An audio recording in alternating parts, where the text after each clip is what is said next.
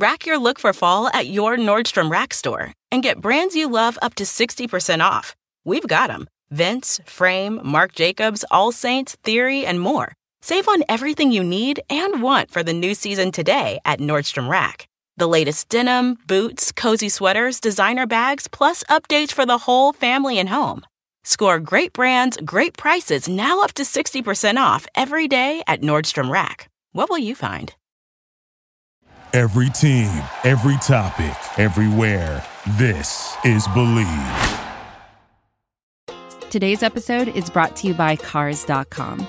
With over 2 million vehicles and 50,000 more added every day, Cars.com will match you with the perfect car for you, your budget, your life, your style. And if you're ready to say goodbye to your current car, Cars.com will get you an instant offer to cash it in. Just start by entering your license plate and get matched with a local dealer who will write you the check. So whether you're looking to buy or sell, just go to Cars.com. It's magical. Flyperbole, Flyperbole, Flyperbole, Flyperbole, Flyperbole, Flyperbole.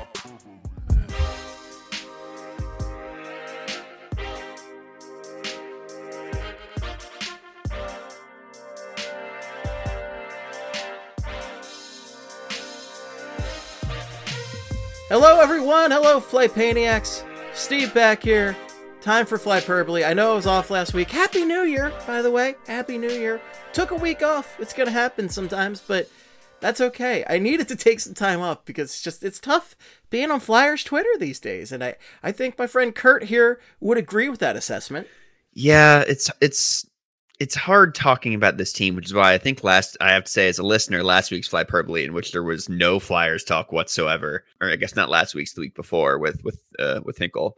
That was just some premium content. It's been long enough that I don't remember all the Christmas movies, but the fake Christmas guys, if you haven't listened to the Christmas movie challenge, please go back and listen to the Christmas movie challenge.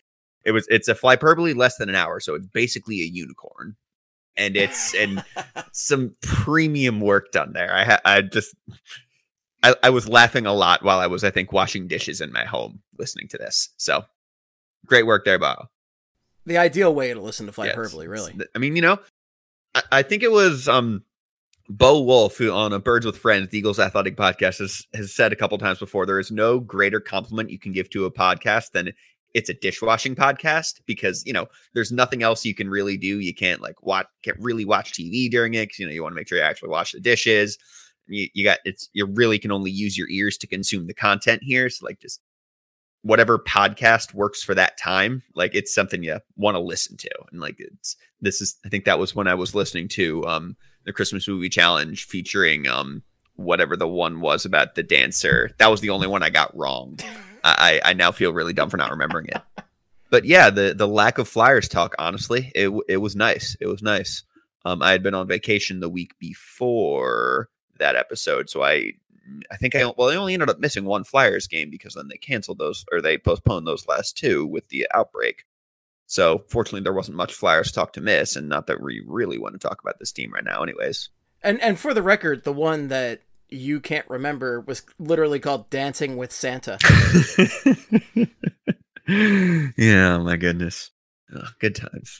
Just when John comes to Jonestown for a Christmas show around the candy cane pole, will they be naughty or nice? It's a valid question right there. I think that was one I listened to and was like, this is so stupid. It has to be true. And the true mark of a great guessing game is that those ones can be either true or false.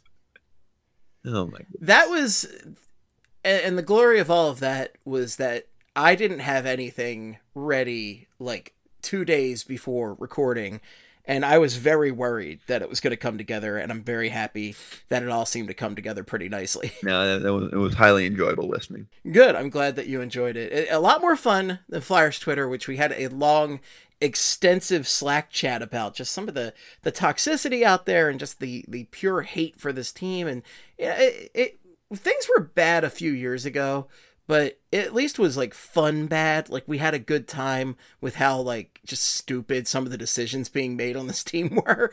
And it turned to like pretty toxic, I feel like, in the past couple of years. And somehow this whole conversation we were having about this eventually turned to Sonic the Hedgehog, which, to be fair, Flyers Twitter does often give me anxiety, like the Sonic drowning music. Oh my god! Oh, the worst. Dun, dun, dun, When you stop getting the bubbles and like the the noise when you get one of the air bubbles and you stop getting them, and then it's like, yeah, I know exactly the music you're talking about. Yeah.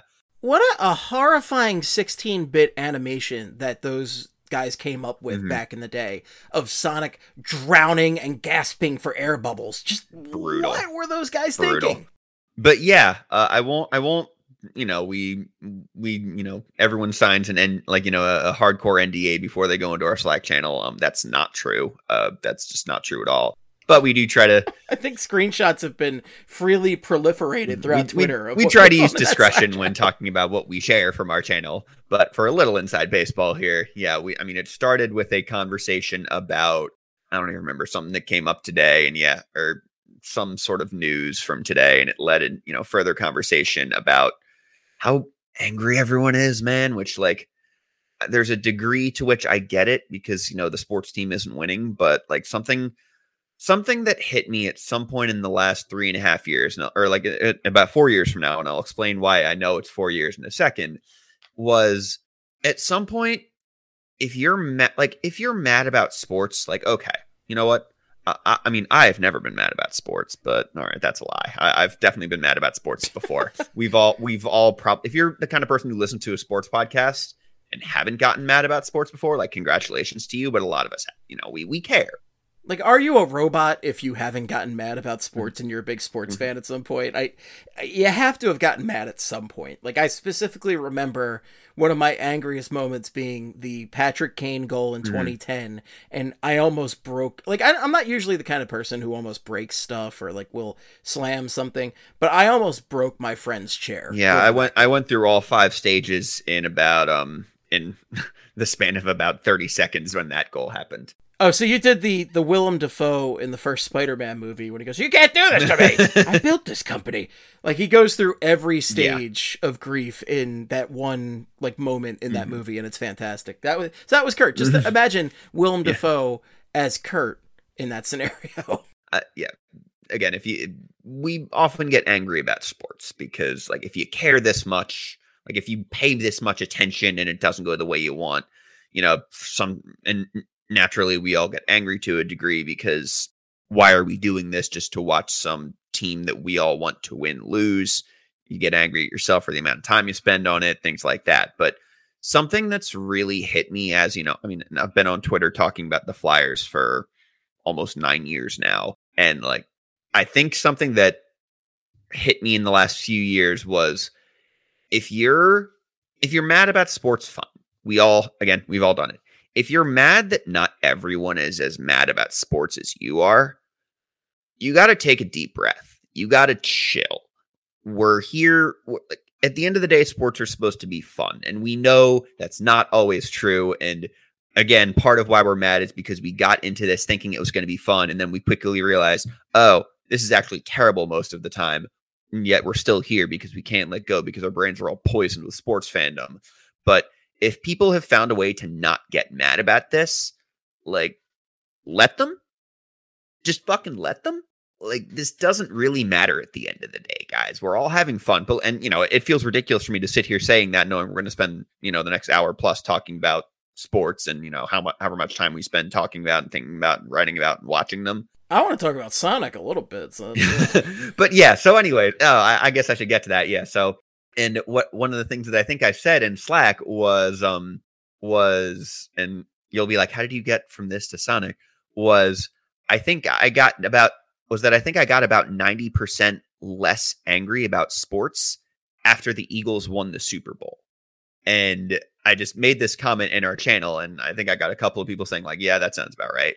And Bill Matz, the one and only, the director of fun and games here at Broad Street Hockey, he dropped into the channel with, you know how in Slack you can react to a message with an emoji or something like that. He reacted that message positively.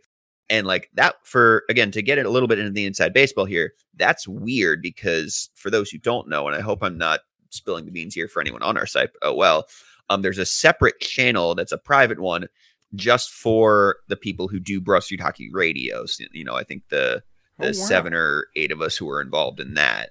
And Bill mostly hangs out in that one. I think he's said in the main channel where there are still over 20 of us, though not everyone participates anymore. But like, I think he said the main channel scares him a little bit. And I don't know how we caught him or how he, caught us in that channel. But he, dropped. Megan. Yeah, Eamon caught. Yeah, Eamon caught him because he. No, it was Megan. It was Megan. Oh yeah. Oh, okay. Yes, that's true. Megan was like, "Oh, well, Bill sighting," and Eamon.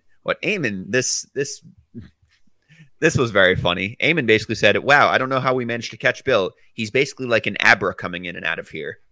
Which, for those who don't get the reference here, I hate you. And also, Abra is a Pokemon from the original generation of Pokemon. And for what is at least like the 4th time in my time on Broad Street Hockey talking about Pokemon in conjunction with the Flyers. So he was a Pokemon who, whenever you see him in the wild, he just used the move Teleport, which just removes him from a battle, and then the battle's over. So if you ever wanted to catch an Abra, you had to put it to sleep immediately or throw a ball at it that would catch it on the first try, which doesn't usually happen because that's not how catching Pokemon works. But you basically had to, he would basically show up and disappear immediately was the point. And Eamon made that reference until we started talking about Pokemon in the space. And then Bill, who was still there because we had caught him, so he basically hung around for a bit longer, was like, he made a comment about how he was going to see, or how he had Detective Pikachu queued up in his movie queue. And that led me to say, speaking of movies that, or speaking of, movies featuring anthropomorphized real life video game characters, I'm excited for the next Sonic the Hedgehog movie because I saw the preview when we went to see No Way Home, and I gotta say, that looks like it whips. It's like it whips ass. Gonna watch that movie. It's gonna be above average. I did not get that preview. Maybe it might be terrible, but I'm still gonna watch it. Is Idris Elba voicing Knuckles in that? Is he?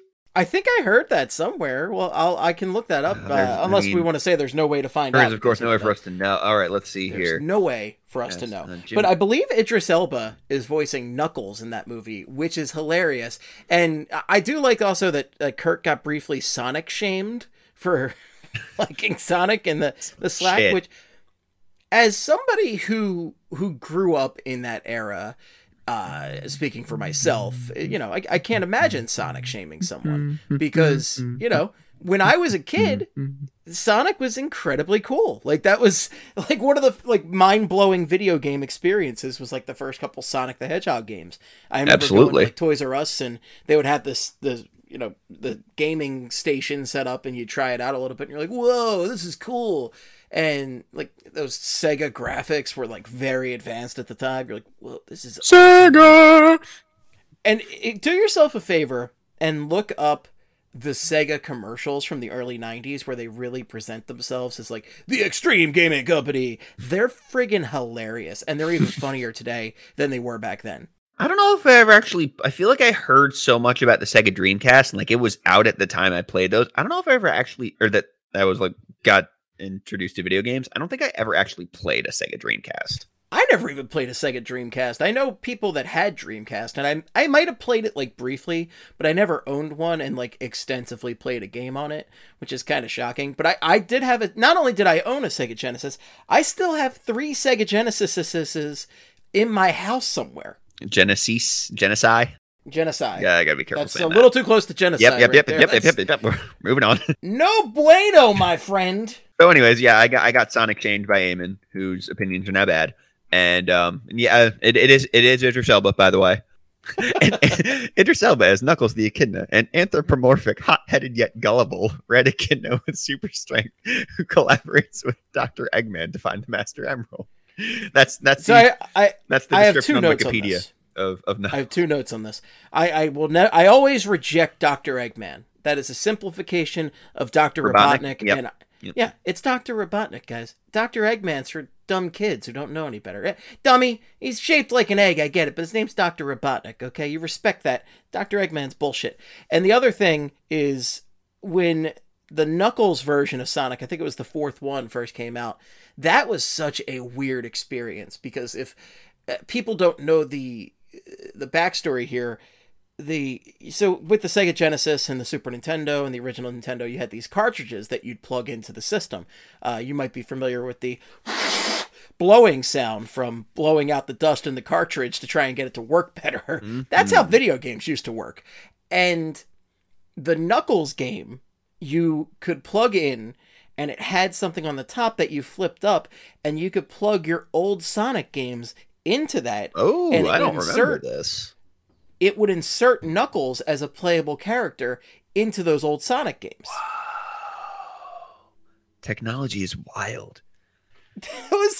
I tell you what, that was one of the craziest, weirdest things I'd ever heard of in a video game back then. I like to go back and essentially retcon Knuckles into these Sonic games was really just like mind-blowing to my young self, and very cool to do. And I still have that to this day. I'll post a picture of it on the Twitter if I can find it. And I mean, it was cool. Like, it was really different and weird. And those Sonic games are just bizarre in general, because the whole conceit is that Dr. Robotnik is kidnapping animals and putting them into robots. They're like little birds. Yeah, it's very strange. Like, and you have to hit him a bunch of times, and like from the right angle, because if you don't, you lose all the rings. Yeah, and eventually he gets a mean bean machine, whatever that means. Oh dear. One of the strangest video game titles to this day is Dr. Robotnik's Mean Bean Machine. Don't think I ever played that one. There's a reason. Because it's a video game called Dr. Robotnik's Mean Bean Machine. Exactly. And there's just so many weird, like, Sonic Pinball. Like, okay, sure, why not? He does spin in a ball. Let's go with it. There's always like a pinball level in like every one of those games. There was the one on GameCube where Sonic is just like running around in a city, and I don't remember. I feel like I remember liking that one. Oh, that was one of the ones with Shadow, I think.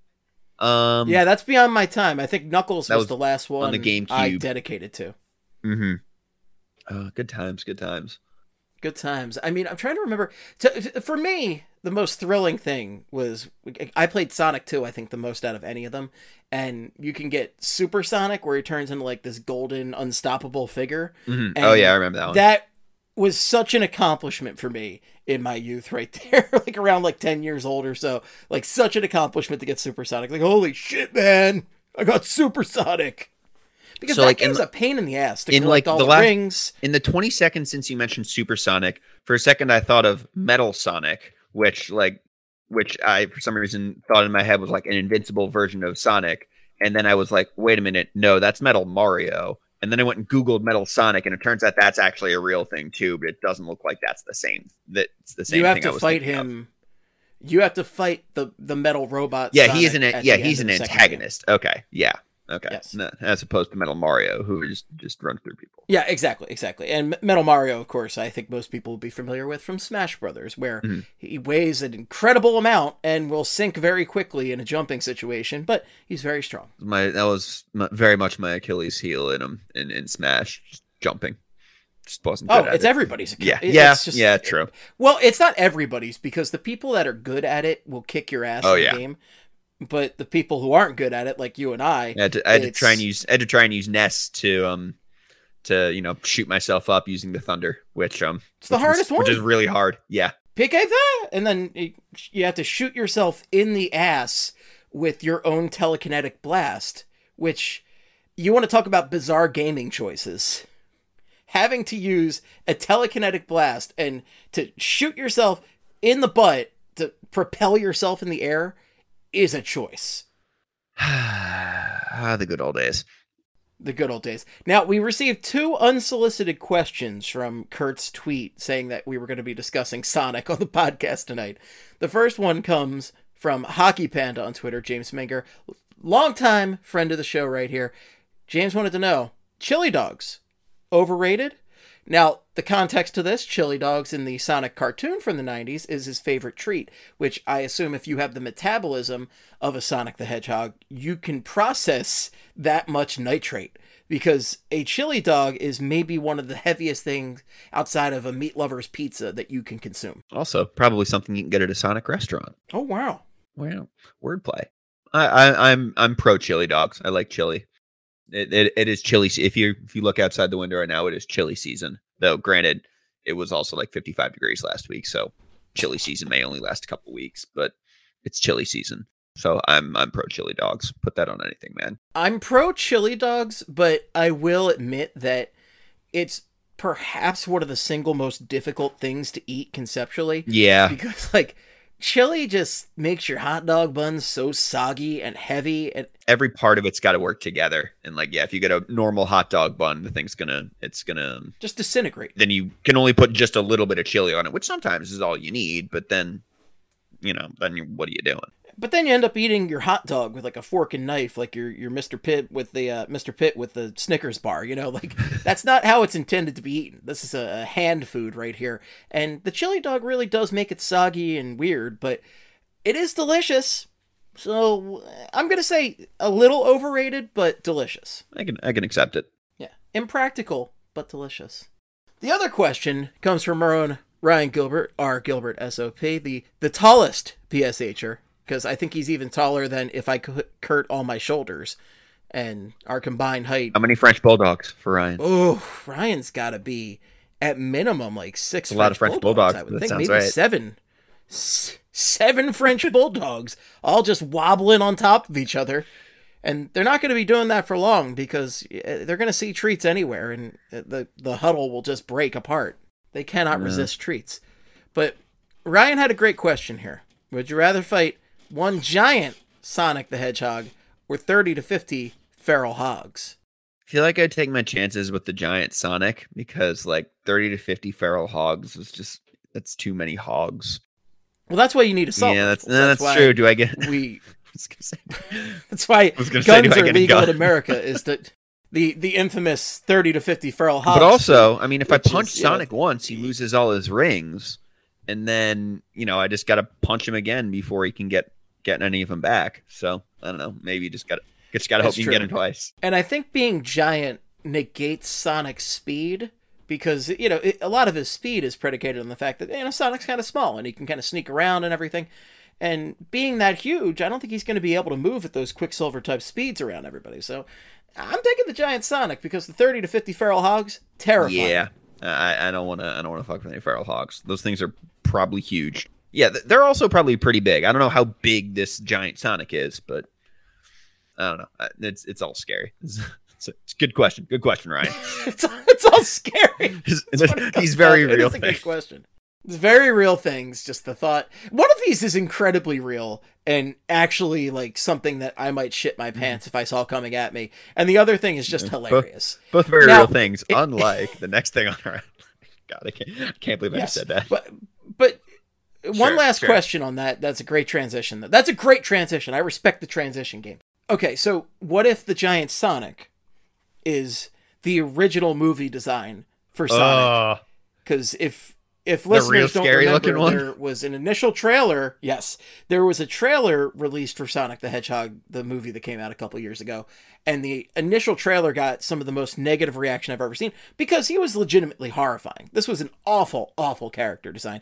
And they quickly changed it up to look exactly like the video game version. And I think it's one of those things that if Detective Pikachu hadn't just come out with a completely accurate Pikachu, then it wouldn't have been like, well, it probably still would have been poorly received, but not as poorly received.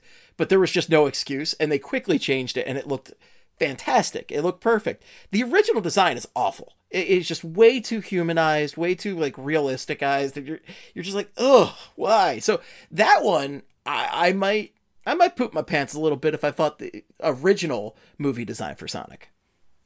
Why was he so furry? So furry. His eyes are just too human. Yeah, they didn't know what they wanted him to be. Maybe in part because he's not real, but these eyes. I googled this just to try and pull up. I've seen a lot of rings. Try and pull up a picture of the old one, and for some reason, all the tweets that were referenced in this article here are now gone, so I can't really see it. And I'm not going to read the whole thing because we're on a fucking podcast. But the headline is Sonic the Hedgehog movie redesign, not part of a conspiracy, says artist. And now I kind of want to know what the conspiracy is. But again, I'm not going to sit here and read this whole article right now, and all the tweets are gone, so I don't have a TLDR version. But yeah, the original Sonic the Hedgehog, I don't. What is up with his face? It's so horrifying. It's just these human eyes, and like, doesn't he have like very like human teeth too? Yeah. Ugh. No, thank you. Good Combination day, sir. of seems like a few different creatures here. Just a huge miscalculation, a huge mistake right there, and we're all the better for it no longer existing. And how? So, speaking of things that don't exist, I was on mute trying to say that just now. my opportunity for the transition was gone. Your opportunity was gone, but we can make a hard gear shift going from talking about these just completely imaginary, horrific things to this waking nightmare that we've been living in for nearly 2 years now. I can't believe we're in the third year of this shit, man. It sucks so much. Almost. Well, I guess we are if you include the original Chinese timeline right there. So that's a good time right there. But yes, COVID-19 persists, as we're all painfully aware. This is the world we live in. And the NHL has been very adversely affected by it. And guys are getting a little fed up with it. And unfortunately, one of the guys most fed up for it happens to be the goaltender for your Philadelphia Hockey Flyers. Carter Hart, after the game against the Anaheim Ducks to conclude the Disney on Ice trip, had these quotes, and this is per a number of reporters out there, so I will just credit every reporter, but let's just credit Charlie, because Charlie's the best. It's tough, for sure. Guys are testing positive with no symptoms or mild symptoms. I mean, the league's got to find a way to change that. We're either going to keep playing shorthanded all season long, or games are going to keep getting postponed. I think it's a joke. It's got to change. So I get it, Carter. Yeah. I get it, right? Like, I get you're frustrated, and I get it's frustrating to see guys that don't appear sick or just a little sick that can't play hockey, but there seems to be this either misunderstanding or just complete lack of caring about the fact that mild symptoms or asymptomatic people can pass on COVID, and that keeps the virus out there, and it gets it spreading, which we're seeing it in every NHL locker room, NBA locker room, NFL locker room. It's out there. It's really affecting stuff, especially the current Omicron variant. It's just awful. And it feels like there's only two options right now, right? Where you can just kind of say, fuck it, and just let them sort it out. Or you keep doing what you're doing and taking precautions and quarantining guys and do your best to actually contain this virus that is just fucking up the entire world for, as Kurt said, about the third year now, just about. Yeah. So again, I sympathize here. I understand. And like, it was either JJ or Jonesy said on the broadcast last night, that being Tuesday night, as we record, that like, it's frustrating for these guys who play through everything, like are playing through pain all the time. Like half of them are probably playing through injuries right now. And like, they will do anything to like, they'll play through whatever they have to, sometimes to their own detriment, to stay on the ice. And then they feel fine and they get told, no, you can't play. And like, I understand why that sucks. And it obviously sucks. And like, you know, we'll get to the specifics, but I mean, Ivan Provorov's, career opening Ironman streak ending because of this just blows. Like that's brutal, especially because it sounds like by all accounts, he's not particularly sick. And I also understand that, you know, by way of the NHL being a league where all but literally one active player is vaccinated, like the odds of guys getting really sick from this are slim. Not non-existent, but slim. But the thing you have to remember is like, it's not a 0% chance. And as we've seen with this new variant, while the vaccine does it's better than, it is absolutely unequivocally, objectively better than nothing. It's definitely better than not getting it. And having it makes it less likely that you will get it and spread it.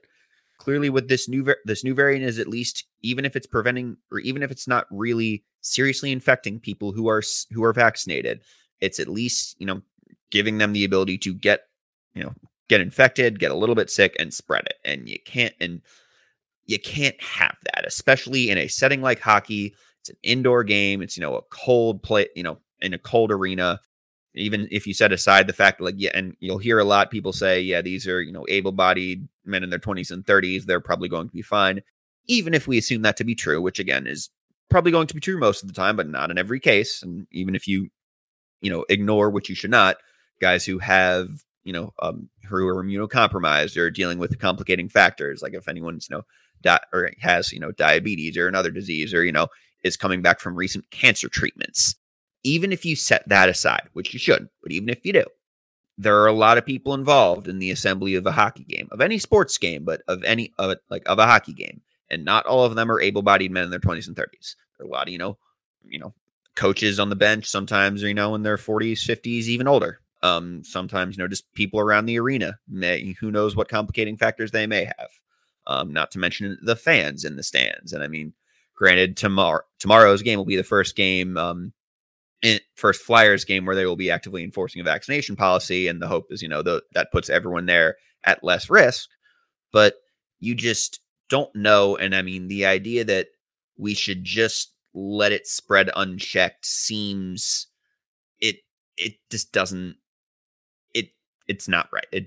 I don't think it's right. I understand why they're frustrated. And like, they're saying, if we're not sick and guys aren't getting sick, who cares? But there's more to it than that. Like, you can't just let it spread. You can't run the risk of it spreading to people that can't protect themselves. And like, again, if these dudes are just sitting next to each other on the bench, like breathing in each other's faces as they do, because, it's a hard sport, breathe a lot, breathe on each other, sharing water bottles, all that. Maybe they're not sharing water bottles anymore. I don't know if they were able to stop. I would hope not, but you never know. You just don't want that happening. And I also forget, and not to really argue the minutia of Carter's point here, because I think it's just wrong. But correct me if I'm wrong, but I believe that this might just be an NFL thing, but I believe that once players like test positive and then eventually test negative, come off the list, I think they don't get tested again for a while. So ideally, this is the worst of it for the Flyers, and I feel like about half the roster has ended up in protocols at some point, which is unfortunate. And, fortunately, it seems like no one's gotten really sick from it. But yeah, I mean, hopefully this is the worst of it. Games don't keep getting postponed.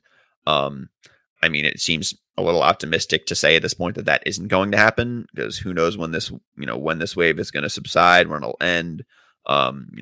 Done guessing when the pandemic's going to end, because that's a fool's errand at this point. It absolutely is. And I mean, the game tomorrow night, we're recording this on Wednesday, the Thursday game could even be postponed. We don't know, because the Flyers have a number of guys sick right now, or, again, they're not necessarily showing symptoms, but they have COVID-19 and they have tested positive. And currently Claude Giroux, Ivan Provorov, Travis Sanheim, and Travis Konechny, both the Travi, are currently on COVID protocol, and Hazen Hart just got back from it. And yeah, it sucks. But as you said, Kurt, that's a great point. It's not just about the players. There's so many other people that are around them, trainers, staff, team employees, and also these guys have families that they're going home to, and I'm sure they don't want to get them sick. And especially when you have young children that can't yet be vaccinated. And I know, for the most part, younger children also have not been highly affected, but you never want to run that risk if you can avoid it. No, that's right. I mean, again, like it's I understand the frustration and I don't want to dump on them for it, but you got to consider the big picture here, I think. And like, and again, it fucking sucks for these guys. And like, they're trying to save their season. Like they want, this is their livelihood. And like Carter Hart has made no secret about how hard last season was on him and how the circumstances of last season affected him. And given how much better he's been this year, it seems like that's legit. But again, you want to be sympathetic. And like, I understand, like they don't want to go back down this rabbit hole. And like, they really want to turn their season around. And when these guys who seem like they're fine are missing games for what is not for an illness for a disease that does not seem to be actively, harming them. Yeah, that sucks. But, you set aside a few games here and hope that, just hope that that's the worst of it and that guys are able to, keep themselves safe and keep others safe. And hopefully, at that point, build up enough of an antibody resistance that they're going to be clear for the rest of the season. Yeah. On the one hand, it really sucks. But on the other hand, how many people have died at this point? It's killed more than enough people that I think fears are warranted, and that's where I'm not as sympathetic, because it's not about sports. It's about way more than that. And I get frustrated with and not only this perspective from Hart and other athletes like the Antonio Browns of the world, who clearly he's got some other issues going on beyond just whatever, but that whole fake vaccination card thing was also just an atrocity. But, but he clearly needs some help, but we won't get into that because that's a whole can of worms right there. But the thing about this is very much a public health issue. It is not just about sports. It cannot just be about sports. And it also has to be understanding from the fans and other people that guys are going to go through stuff because of this, and it's going to be tough. I mean, if we look over at the Sixers, right? Like, okay, most of the Flyers have not gotten seriously sick off of this, which is fantastic. I know some guys got sick last year. Scott Lawton had talked about some of his adversity coming back from that and the fatigue. Rasmus Ristolainen said, he was in a really bad spot after he got COVID, a few games into last year while he was in Buffalo. He was pretty open about this. You want to talk about a big, strong guy, right? You're not going to give shit to. Rasmus Ristolainen is as big and strong as they come. And Joel Embiid over in the Sixers, I mentioned this a few weeks ago, but Embiid had COVID, and he said it was really scary. He said that it was a really difficult experience for him. He had it tough. And I believe Embiid was vaccinated. He definitely is. It's going to happen. And that's unfortunately the dice you're rolling, and these guys have to be active in the world. So, sympathy, empathy to Carter Hart for a frustrating situation, but also this is just how it's got to be, man. You can't just let it run rampant and just, say fuck it at this point. You can't do that. And I've seen, some people say, well, why don't they just do something similar to what the NFL does, which is to say that if you're vaccinated and asymptomatic, you don't have mandated testing. And basically it seems like guys only get tested there by random draw, more or less, or if they report symptoms or if they're unvaccinated. And I've seen some people say, why doesn't the NHL just do that? I could guess a couple reasons. One, they've got a lot more border crossings, and Canada's got more strict rules about this stuff than the US does. I'm not complaining about that. Or I certainly am not complaining about that. Again, it's an indoor game where it seems like germs may more easily spread between players, between teams, between fans. Yeah, I mean, I'd be guessing. And there's probably something obvious that I'm missing here, but but I get it. They can see, what's happened in the NFL where teams will put half their roster on the COVID list and they'll get them back in 5 days if guys aren't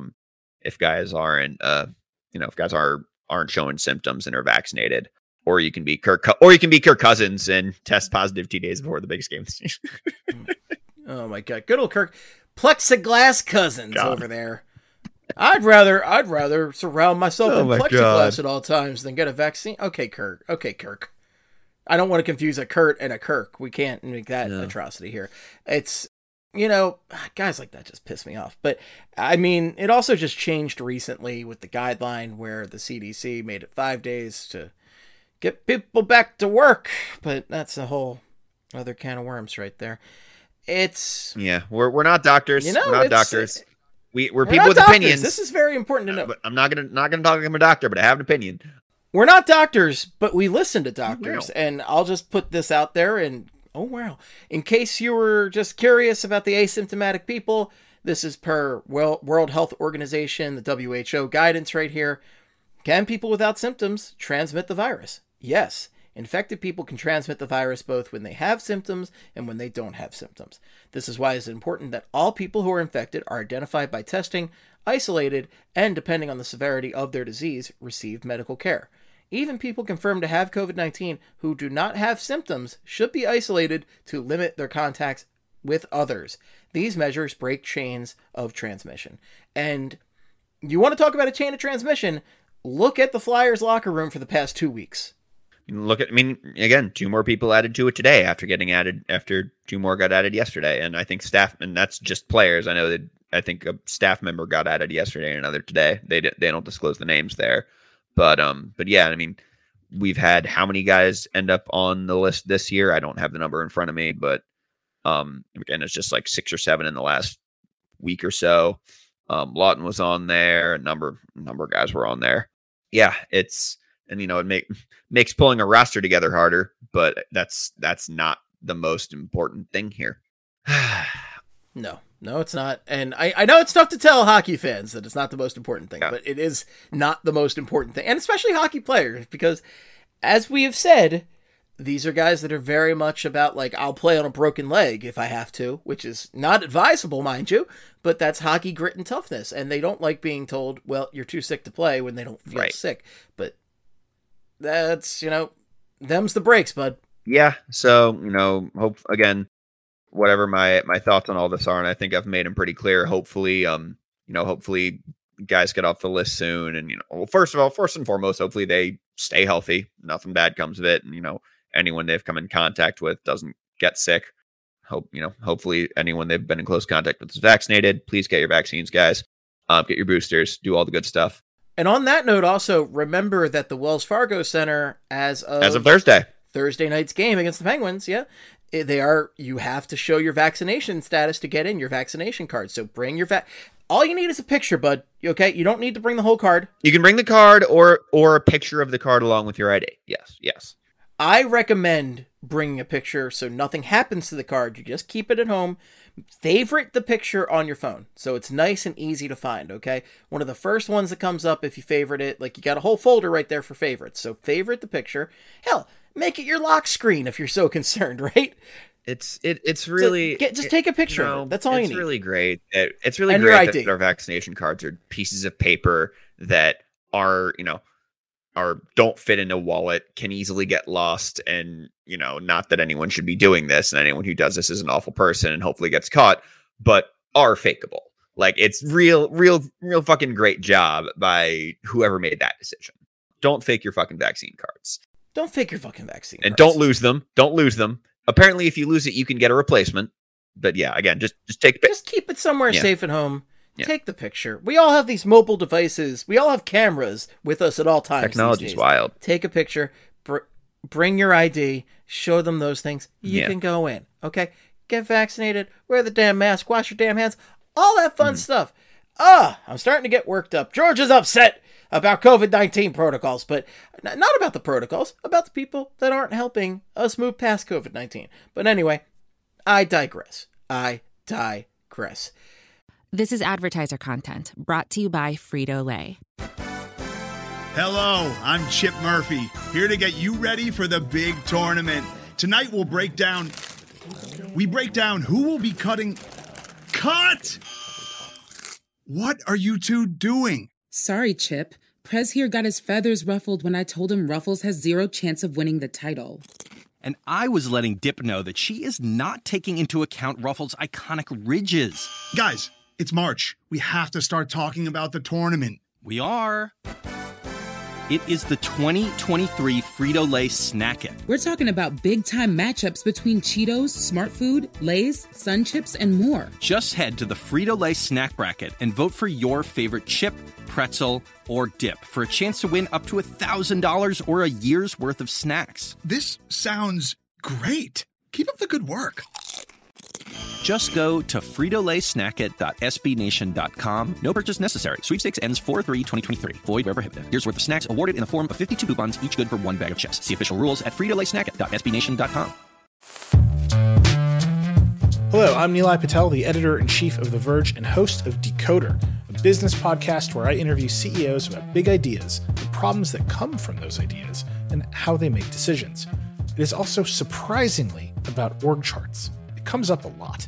We're launching a new limited series that we're calling the Centennial Series, where I talk to CEOs of companies that are over 100 years old, like Xerox, Barnes & Noble, and more.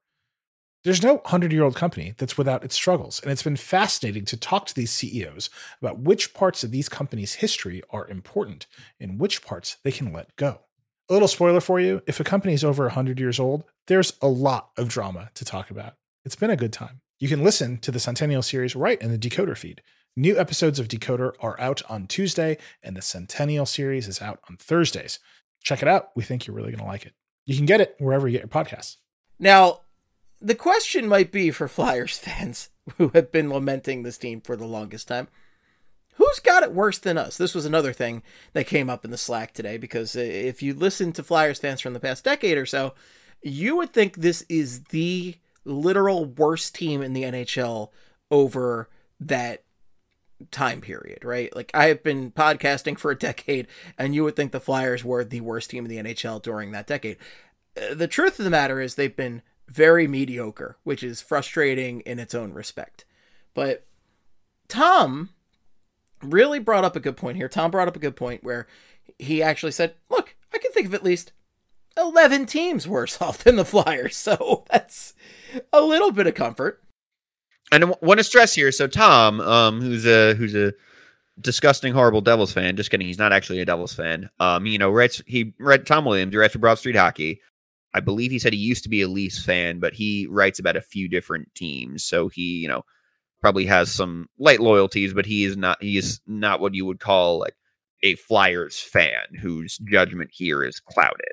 So, we were talking about this, and he basically said, also, I bet I could come up with 10 teams who are in worse long-term situations than the Flyers. And yeah, I mean, to push on what you said a little bit here, it's one thing to be a mediocre team, but sometimes being a mediocre team is really bad. Like, you could argue there are bad teams that might be in a better long-term position if you think the Flyers have sort of capped out where they are, can't really get any better, and don't have a good way to get either better or worse, which would, lead them to draft picks. But I think the list that Tom put together here shows that there are a lot of teams that are in similar situations. And that's not to say that you shouldn't feel shitty about where the Flyers are, given that they're, not playing particularly well. And, it seems like the path for them to get meaningfully better in the near future is probably, narrowing. But yeah, the list here it's an interesting list. It's a mix of teams that have just been at the bottom for a while, and then teams that are probably in a pretty similar spot to the Flyers. So I'll read this list here. So Tom, again, relatively neutral fan.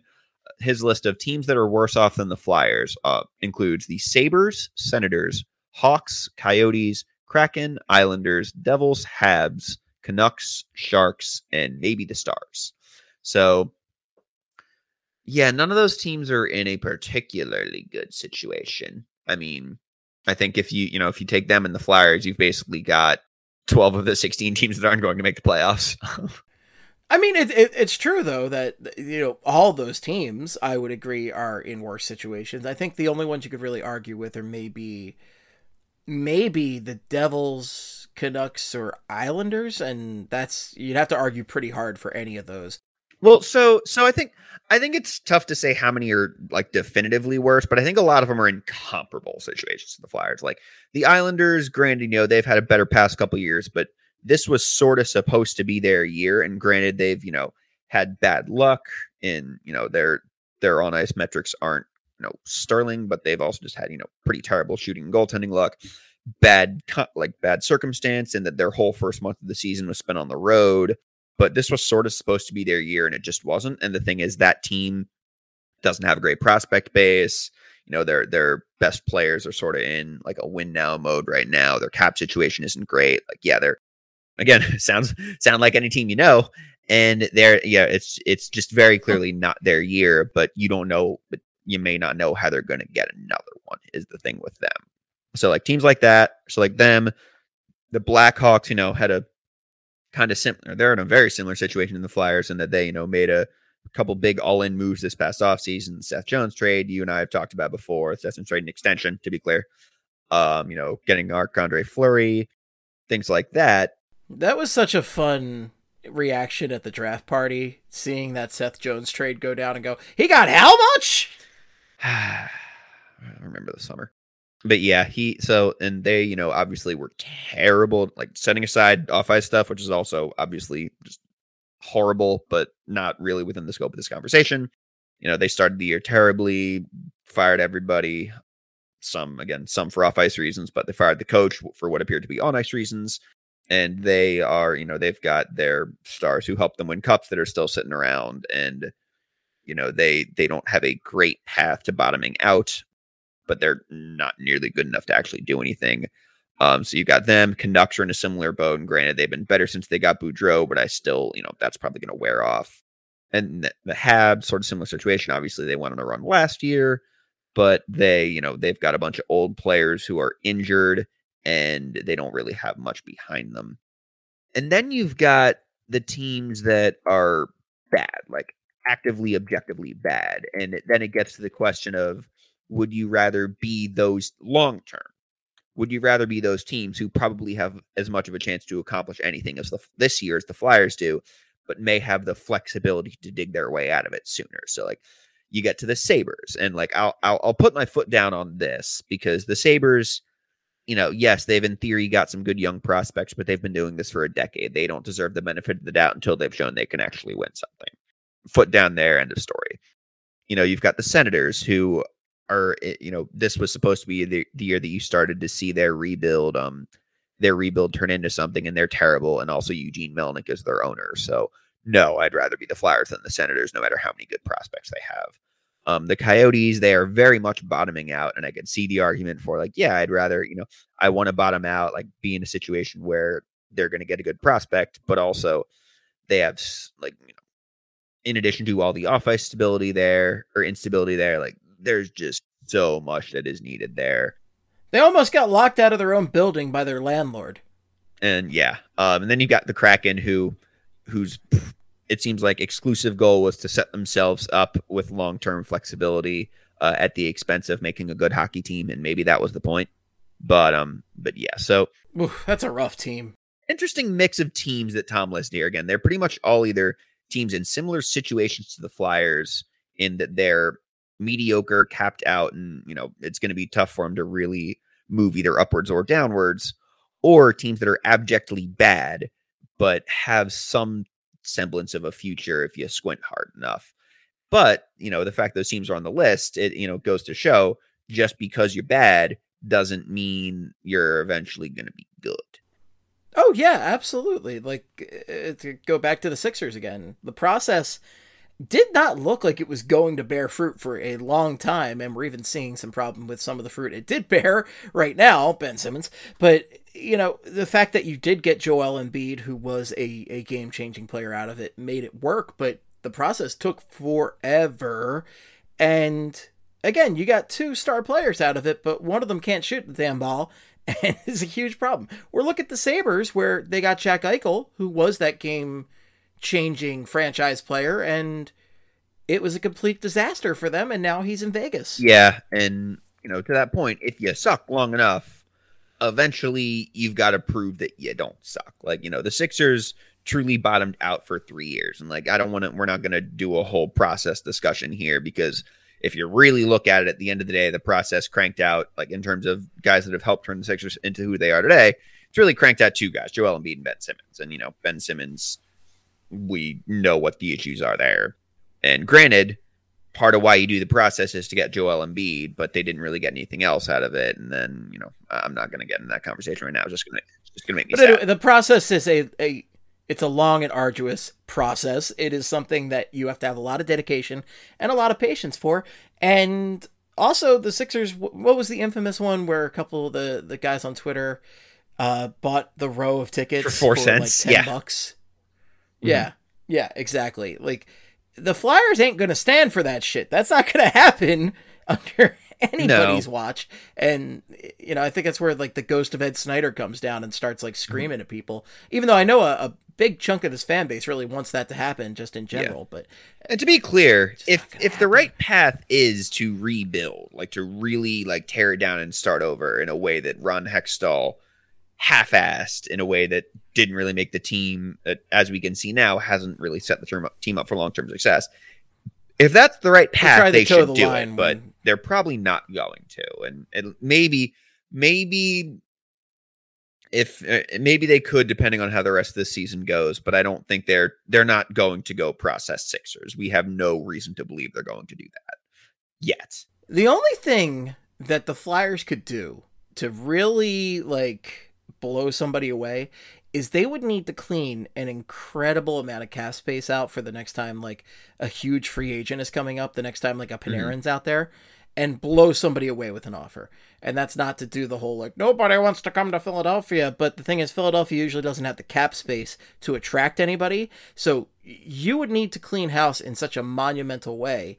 And interestingly, the one guy right now that you could easily clear a good amount of cap space on is perhaps the most beloved and currently efficient Flyer out there, and that would be one Claude Giroux. Claude Giroux and his mediocre Philadelphia Flyers from the past decade. We're coming closer to the trade deadline, and this makes me incredibly sad, but I don't think this is going to happen. I don't think there's any way the Flyers trade Claude Giroux. I think they're going to do everything they can to bring him back. He is an all-time Flyer. He is a great captain of this team. And the fact that he is where he is in the records really says a lot about the kind of player that he is. But regardless, the question is, if you had to make the decision tomorrow, would you trade one Claude Giroux? Mind you, Claude Giroux leads the Flyers in points with 29, assists with 18, and is second on the team in goals with 11. Is this even a hockey team without Claude Giroux?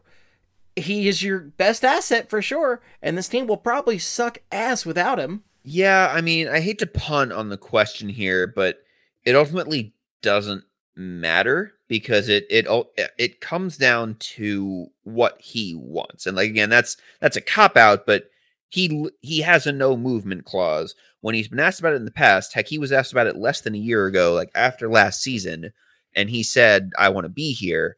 And, maybe that was just giving lip service and he changed his mind right now, but it seems like he wants to be here. And like and if the Flyers go to him and say, hey, buddy, we want to trade. And it comes down to if Flyers go to him and say, hey, we want to trade you. And he says, no, thank you. Then they're not going to try and force him out. On the other hand, if they've gotten a single indication that he is going to leave this offseason, then they have to try. Like, they have to try and trade him. And, hopefully everyone's being honest with one another there. Because if he's thinking about leaving, I don't think he'd want to screw the franchise over. I think he'd say, hey, I don't think I'm going to hang around this, after this year. At which point you start looking for another team. And, who knows how high the, how much you can get for him right now. Prices go up as you get closer to the deadline. But yeah, I mean, it's a cop-out answer, but it entirely depends on what he wants to do. And I mean, it seems like every time we see him, the life is getting sucked out of him a little bit more. I know, I feel bad. I want to free Claude Giroux in a lot of ways. Like, I feel bad for the guy, and I really do think he deserves a proper cup shot. I want it to be here, but we've got a couple factors that play against that. One of which is the Sean Couturier contract kicks in next year. So Sean Couturier goes from making a wonderful $4.3 million to a heftier $7.75 million, which, mind you, is still a very good deal for, I would say, the best player on the team. Although Claude Giroux has been the best player this season. It's been a bit of a down year for Sean Couturier versus the usual standards we have for him.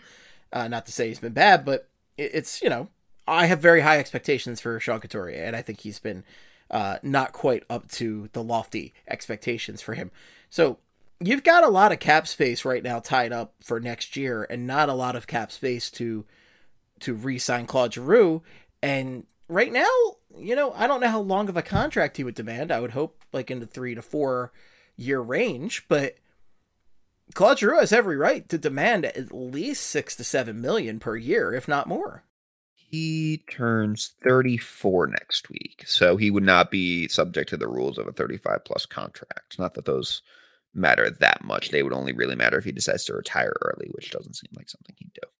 But yeah, I don't know. Like if he leaves the Flyers, I wonder what he'd do. And then, I guess if he doesn't, I mean, I think if he stays here, I think he'd probably commit to not like a long-term deal, but something, has at least a little bit of length to it. Like something to take him through what we would presume would be the rest of his career. Because if he stays here right now, it's because he says, I love it here, and it seems like by all accounts, he and his wife love being in Philadelphia. Like, if he doesn't out, it's because he wants to be here for the rest of, he wants to be in Philadelphia for the rest of his career. So like, it's either he'll sign that deal or he'll go ring chasing for a few years. And also, you always see people say things like, well, the Flyers could trade him and get him back in the offseason. Probably not going to happen. Like, it just doesn't seem like something that'll happen. I feel like once you've sort of cut that cord, it's hard to reattach it. Oh, for sure. You rarely see that happen. That's not really a scenario that happens very often. I guess the thing is, are we emotionally ready as Flyers fans to potentially say goodbye to Claude Giroux? It's painful to think about, but as we see this team continue to be mediocre, and it's not out of the realm that they could make the playoffs, frankly. They are... It is unlikely, but stranger things have happened. It is unlikely. Stranger things have happened. There's plenty of hockey left to play, to be honest. It's unlikely, but it could happen. It could very well happen. They're currently 4 points out from Boston, but Boston's got 4 games in hand on the Flyers right now. So that's where they're at. And Pittsburgh, they're 9 points behind, and Pittsburgh's got 2 games in hand. So that's... Fighting Mark Donks. Yikes. Those Mark Donks are kicking some ass against the Blues tonight. I turned on the game. It was 3-2 Blues, and now it's 4-3 Penguins. And the Flyers play tomorrow. The King Donk himself, Evan Rodriguez, without the Z, scored... Oh my God, that name drives me nuts because I just want to correct it. I just want to cross out the S and change it to a Z. It drives me insane. Wait, one more Claude Giroux thought before we move on here. It's so funny, and if you didn't see this, so obviously it is not funny that It is obviously not funny that Claude Giroux tested positive for COVID, and it seems like he is asymptomatic and mostly okay. It was very funny last night when his wife put something out on, I think it was Instagram, saying that because he was stuck in his hotel room in Anaheim, and apparently the hotel room in Anaheim doesn't have the channel where the Ducks watch their games, and because ESPN Plus is blacked out there, Claude Giroux was unable to watch last night's Flyers game from his hotel room. See, a good captain would have found a way to find an illegal stream. I think someone on Reddit hooked him up with an illegal stream. That's hilarious. I saw the picture of that where he's just like looking befuddled over it, and it's so funny. I feel for you, my captain. I think a lot of people that have been watching hockey this year can sympathize because they don't have the usual NHL TV path, which did have blackouts, mind you, but it's been a little bit more confusing this year. ESPN Plus has most of the games, but not all of the games. And by the way, a reminder for tomorrow night's game. Tomorrow night's game is an ESPN Plus / Hulu game, okay? So it's not going to be on NBC Sports Philly or anything. ESPN Plus and Hulu. Very important to note. Hulu has live sports. Oh, wow. So that'll, So. We dropped a lot of wows in this one, but I'm supportive. So enjoy that. Is it like, I forget how the last one of these works. Is it an ESPN broadcast? Like we got ESPN people doing it? It's a great question. Well, I think we were supposed to have one of those last week or the week before, and that game got postponed. Yeah, the Capitals game. Yeah, the one that got canceled. So I don't know. Let me see here. I think I saw a tweet about this. But yeah. But I would presume, because like, who does Hulu have? The best was still, like, people might compare this to when the Phillies had Facebook broadcasts a couple years ago, but it's not that because ESPN Plus and Hulu broadcast games all the time. But like, when the Phillies had games on Facebook like 2 years ago, it was just such a production nightmare, especially for somebody like me who used to work MLB TV and NHL TV to watch for specific production errors and issues like pixelation and hits of black, like, black screens and stuff like that.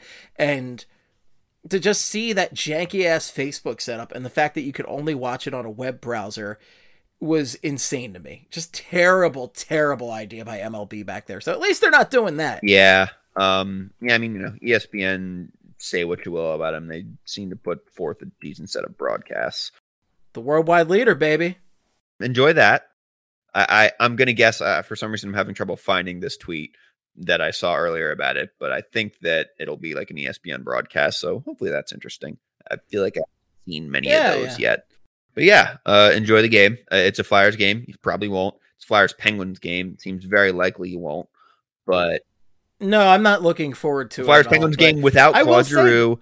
Ivan Provorov, Travis Konechny, Without Travis question. Sanheim. Bet the over is what you're saying. Other guys who I'm forgetting. Yeah, bet the over on the Penguins' goals. Whew, not great, but here's the Flyers might lose tomorrow night, right? But they've already won the Battle of Pennsylvania, at least according to Hockey Hell Reference. yes. Because according to this Hockey Reference tweet the other day, the most searched for player on Hockey Reference in Pennsylvania is Claude Giroux. Wow. This was a cool little graphic that they put out there. Yeah, I often find these maps to be bullshit, and for all I know, this one is. But I don't know. I trust that. I trust the sports reference websites with my life, so I'm gonna assume it's real. Yeah, well, it's got to be based on like actual data that they're getting. Where I always question, Yeah. Like the ones that say like, what candy does every state like for Halloween? Like those seem. Pennsylvania likes candy corn. It's like, I don't think like so. Orange Tic Tacs. How about a good old Do love an fashioned orange Mars Tic Tac. bar? Like you always look at those like, on Thanksgiving, Pennsylvanians like to have burnt yams. No. Yeah, no, this map here has, enough weird stuff that's fun, but enough normal looking stuff that you say, yeah, that's probably tracks. Oh yeah, Gretzky was like number one in, Yeah, I think in like 90%. looks like about a dozen states not here. 90%, but a lot of it was Gretzky, which makes sense. So Claude Giroux being the victor of Pennsylvania is obviously, great for us, great for the Flyers, great for their brand. Big victory here for the Flyers, though. Travis Konechny, huge in Delaware. The jerk store is open, and it ain't taking tax. No, I couldn't believe that. I looked down. I'm like, what is TK? Business maven Travis Konechny setting up shop in Delaware. TK, number one in Delaware. How about that? The tax-free jerk store, baby. I love that. My favorite one on this entire map. My favorite one made no sense to me, and it was former Flyers goaltender and GM Ronald Hextall, number one in Louisiana. Louisiana, baby. Oh, New Orleans loves some Ron Hextall. Nothing screams Mardi Gras like Ron Hextall smacking someone in the face with his waffle board. I need to know what went into this. I need to know how that happened. Like, has Ron gone down? Is he just like number one at Jazz Fest? Like, does he have a Ron Swanson, like Duke Silver alter ego that they only know about in New Orleans? I don't know, but I'd love to find out. They both have famous mustaches. I googled Ron Hextall, Louisiana, and I'm not seeing anything, guys. Born on the bayou. I don't understand Ron Hextall in Louisiana at all. Let's see. Jaromir Jagr, big in Alabama. That's Alabama, right? Yeah, I always get Alabama and Mississippi confused. They love salutes. Yeah. That's true. Did I spy Patrick Laine was number one in New Mexico? That's correct. Yeah, I wonder what that's all about. That's strange. Do they love cave trolls in New Mexico? I don't know. Okay, wait. He played in Winnipeg and then Columbus. Also, it's a little funny that this map still has Patrick Laine in what appears to be a Jet sweater. He's been with Columbus for like 2 seasons now. Big drill fans in New Mexico. Yeah. Let's see here. Crosby does not win Pennsylvania, but he can have Arizona, it turns out. So when the Coyotes have to get rid of their arena, he can have it. I can't believe it wasn't Austin Matthews. Yeah, I was wondering about that. Yeah, that seems like, isn't he from there? He's from there, but Sean Couturier is from there too. Here's the problem. What the hell is this Here's crap? the problem. Coyotes fans have no idea what hockey is, though, as you can tell by arena attendance. I mean, you would think it would at least be like Phil Kessel or something, but, Yeah. Maybe they don't eat enough hot dogs. I don't know. Yeah. Leon Draisaitl, huge in Idaho. Oh, it is known. Maybe that's just because it's close to Alberta, I guess. Other fun ones here. Matt Duchene, and that's Nebraska. Big in Nebraska, huh? It is known. That's real interesting. Yeah. My favorite, well, not my favorite, but I very much enjoyed that Andrei Vasilevsky was number one in Alaska. I mean, which is funny because there are actual hockey players that come from Alaska. I know. I've seen Mystery Alaska. It's true. Here's the thing. You can see Russia. Russia. Matt Carl is from Alaska. You can see Russia from your house in Alaska. That's a good point. It's a good point. It's a real thing someone said once. It's a real thing. Somebody who dropped a puck so funny at a Flyers game said once. It's so it's so funny that she never actually said that, but we've all just decided that she did because is that right? Yeah, Did no, Tina that Fey say Tina it? Fey made people believe that she said that. Well, Tina Fey And, is, that's Delco's finest right there. From here. Legitimately. Hell yeah. Watching that game last night from Anaheim, it was wild how many people they have that are from here, even though they don't have Cherry Hill native Bobby Ryan anymore. They still have guys who are from here. They had a guy named Buddy who's from Belmar Township. And it's like, why don't we have a Buddy who's from Belmar Township? You know? And then I was like, oh, well, he's an adult. He's an adult male named Buddy. If anyone who knows the adult male named Buddy from Belmar Township and is listening to this podcast, I apologize. Adult male named Buddy, and it's no longer 1955 at a sock hop. And he's not an elf. Not an elf, no. The most famous Buddy of all. How about Christopher Letang being number 1 in Hawaii, Doc? Aloha, Doc. Yeah, Christopher Letang hangs 10. He rides the waves, Doc. I wonder how many people in Hawaii looked at Chris Letang's hockey reference page. It's maybe like 4 people, you think, that led to him. But why, though? You really wonder with some of these. Did like a local news article link to it or something? And then, I don't know, it could come from anywhere, I guess. There's no way to tell. No, there's actually no way to tell. Yeah, unless we get like, I don't know, the guy who did the research on Hockey Reference on the podcast to break down his algorithms for us. There's no way to tell. And I ain't got time for that. No, that's too much effort. Boone Jenner, huge in Montana, which sounds right. Fake birthday. I noticed that one, and I guess if your name's Boone, that's like, that checks out. I always wanted to see Montana.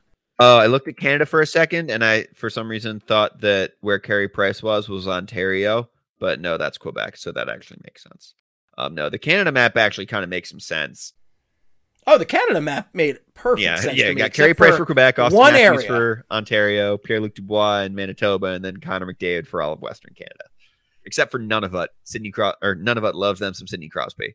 Also not a real player. I was a little surprised by Pierre-Luc Dubois being such a big presence up there. Yeah, he plays there. It's always easy to forget the Winnipeg Jets exist. I know, but just like, of all the players, right? Yeah, because they have a lot of guys who have been there like a long time. Though I guess to play devil's advocate here, if they recently traded for him, which they did like last year, then maybe people are looking at his page. It's like, oh, who's the new guy? Eh? Now, okay, the one that got me in Canada was, I don't know the province because I don't fucking know Canadian provinces. Sorry, not sorry to our Canadian listeners, but Pavel Demitra. Yep. Pavel Demitra. I think the Northwest Territories here. Yeah. This one there might actually be no way to know. No, that is the Northwest Territories.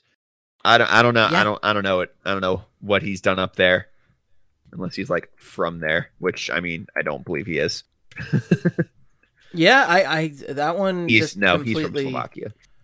Completely stumped me there. I do also like that Marc-Andre Fleury takes both Nevada and Utah, and Draisaitl in Idaho.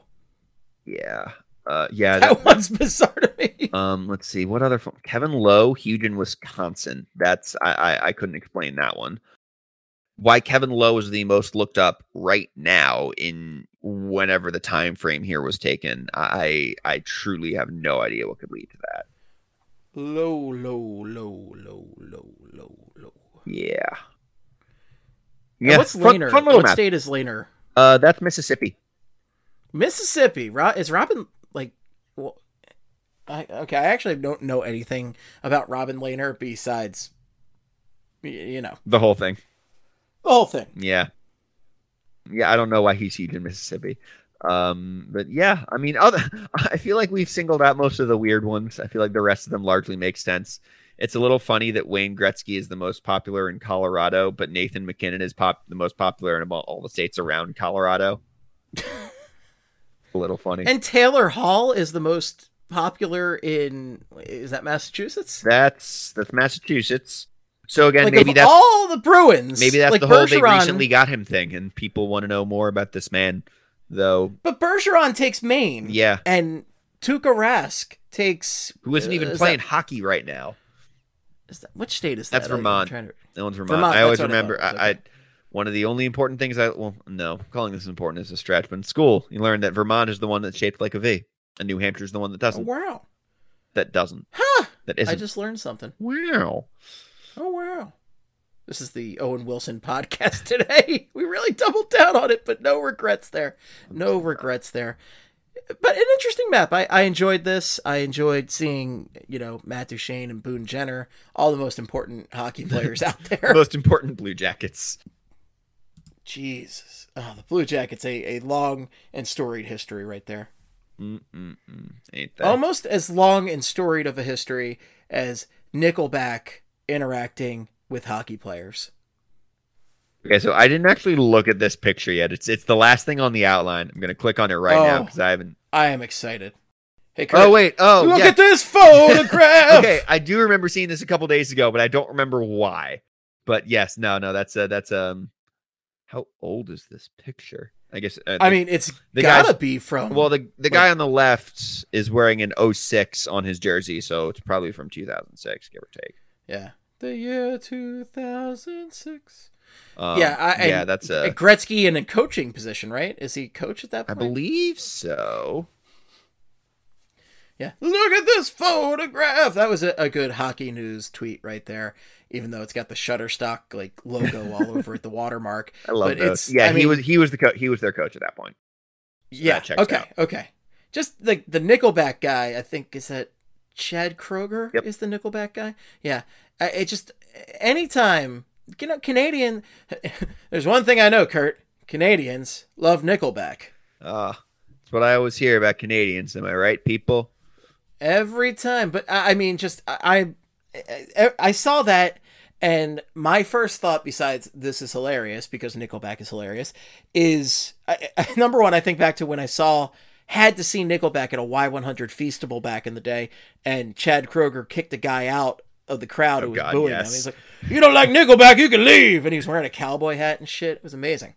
Well, remember, after it was like the week after that wild Flyers Penguins series in 2012, that the Flyers won, of course. Claude Giroux was pictured at a Nickelback concert like the week after that, and that's what I was going to bring up. That was the other thing. There's unconfirmed speculation that moment may have been the one that broke the Flyers and put them on the path they've been on for the decade since. Many people are saying this. Many people are saying this. Wasn't the whole team there, though? Like, I know Scott Hartnell was there. I don't remember how many of them were there. It's just Giroux was the one who had the T-shirt gun. Well, I think Hartsey had it, too. Did he? I'm going to look this up. Yep, yeah. I think we're... Oh, man. Here's an old Reddit thread on this right here. And, okay, so it was in Reddit Hockey. Second Nickelback song of the Pens Flyers pregame. What is with the NHL and that despicable band? Oh, that didn't even have the players on it. But yeah, find it. There's Steve Hartnell, holding it up. We got let's see. There's Claude Giroux. A couple pictures of Claude Giroux with the T-shirt gun. I swear to God, there's a couple other guys there. Who is it? This is our investigative report here. Let's see, looking through the Google image search here. I don't have. Let's see. I'm not seeing many more. I am Puck getting Daddy article. I'm getting multiple returns. So we have an old Puck Daddy article from noted Devils fan Greg Wyshynski, now with ESPN, that says Philadelphia Flyers fire T-shirt cannons with Nickelback as if they couldn't get any cooler. Well, on that note, and looking through the Google image search results here, I'm not seeing many more photos of Claude Giroux at the Nickelback concert, but there are multiple photos of him playing beer pong with his wrist taped up, which is just iconic photograph that will iconic. When people question Claude Giroux's will to win, just remember that moment. Just remember that moment, okay? Okay, Kurt, I have the names of the other two Flyers who attended the Nickelback concert, okay? Oh boy. So I want you to guess who they are, and I will give you one clue. Okay. One is a forward and one's a defenseman. Okay.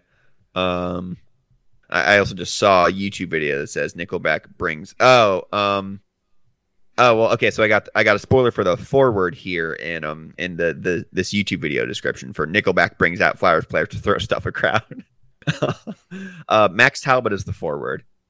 Maxime Talbot himself. I would not have guessed that, though. No, that's probably because I think I've managed to erase Max Talbot's existence from my memory.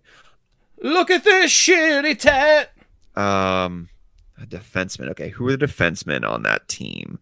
Oh my God, they were so bad. I assume Chris Pronger was not there because it was not Chris Pronger. That would not have been good for his his post concussion time because it was Nickelback. Sorry, I should make that joke.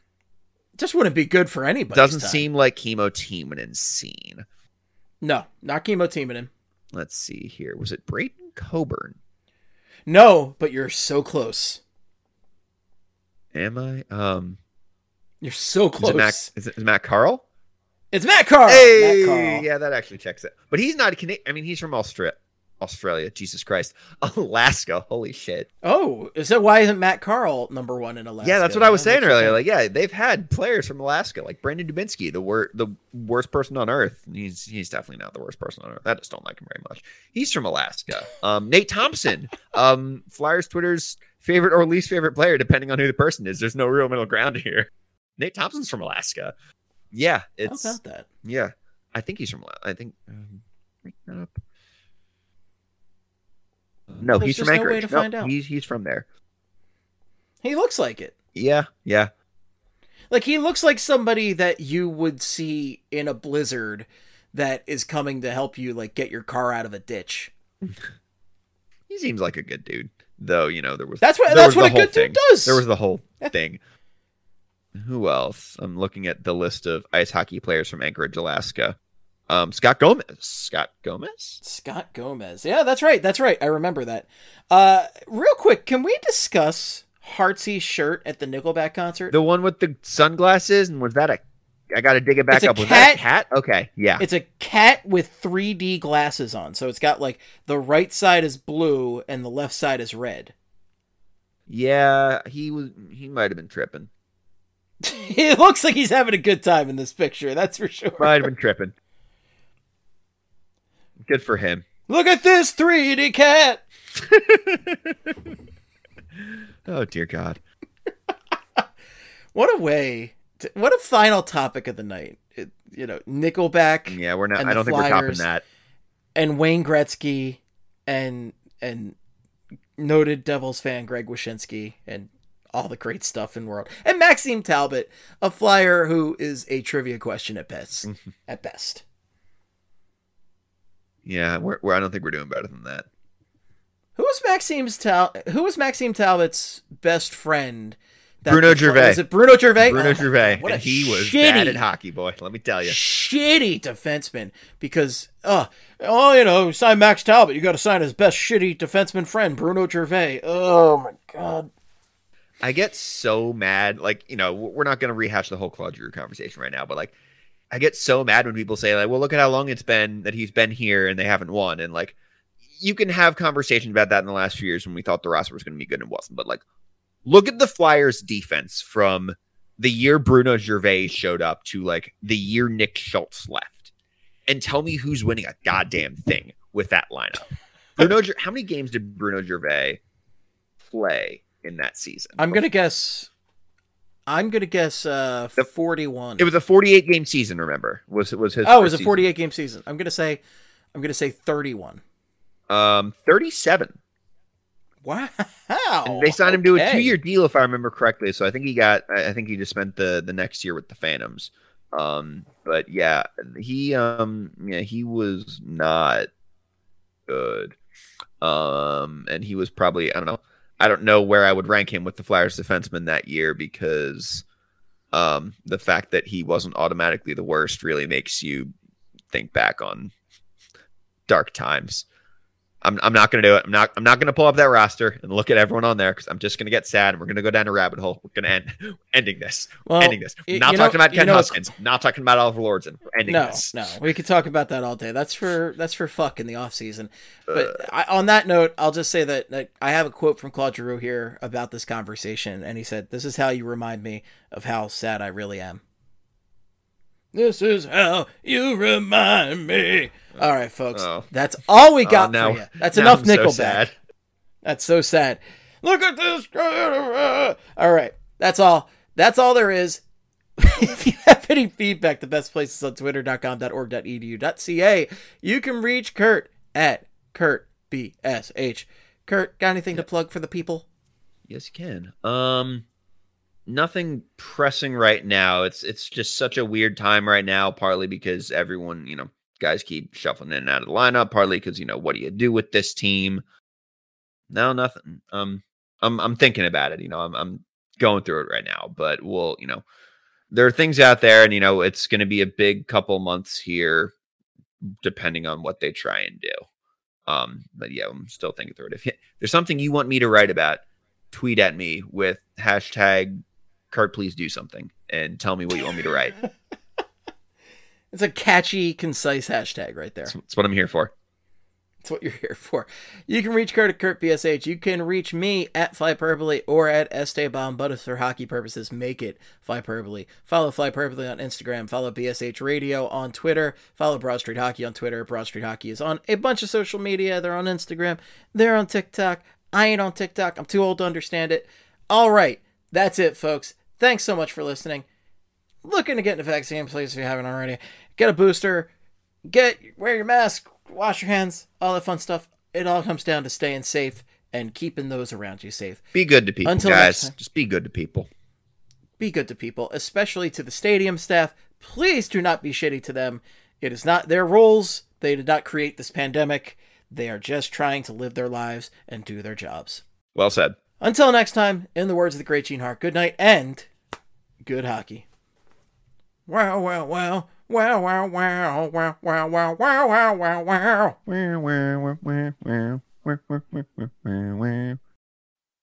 Most of the time, we talk about tech in terms of a handful of gigantic companies, like Google, Meta, and Apple. But some of the most interesting stuff we find online is the product of a single person. When you're working on your own, I think there's this beauty of being able to come up with an idea and then implement it then in that moment. You don't have to have permission from someone else. There's no red tape. In the Vergecast series Solo Acts, we'll get to know these people, the tech they use to get stuff done, and the obstacles they face trying to compete with the giants. Some people that I talk to and my friends are like, your competitors are Zuckerberg and Musk. Aren't you kind of afraid of that? Every Monday, our friend Ashley Esqueda will be curating and hosting these interviews and sharing with us what she's learned. I can't believe the McRib locator was originally a tornado locator. Right. Pretty wild. Listen to our Solo Acts miniseries now in the Vergecast feed, anywhere you find podcasts. What once seemed improbable is happening now. Insurance is front and center for tech companies who are finally commanding the space they occupy in every other industry. Behind the disruption is CoverGenius, the insurtech for embedded insurance that protects customers of the world's largest digital companies. Available at Amazon, Intuit, Flipkart, eBay, Booking.com, Skyscanner, Ryanair, and Southeast Asia's largest company, Shopee.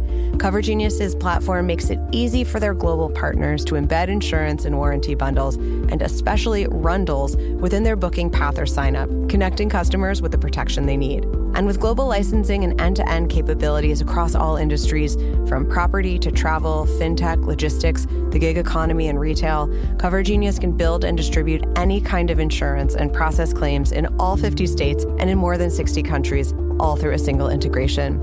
Because your customers are at the center of everything, CoverGenius pays claims instantly and maintains an NPS of 65+, the highest in an industry where traditional insurers rely on paper forms, missed calls, and mailed checks to deliver NPS below 0. Give your customers the peace of mind they deserve. Visit covergenius.com/Vox today to learn more.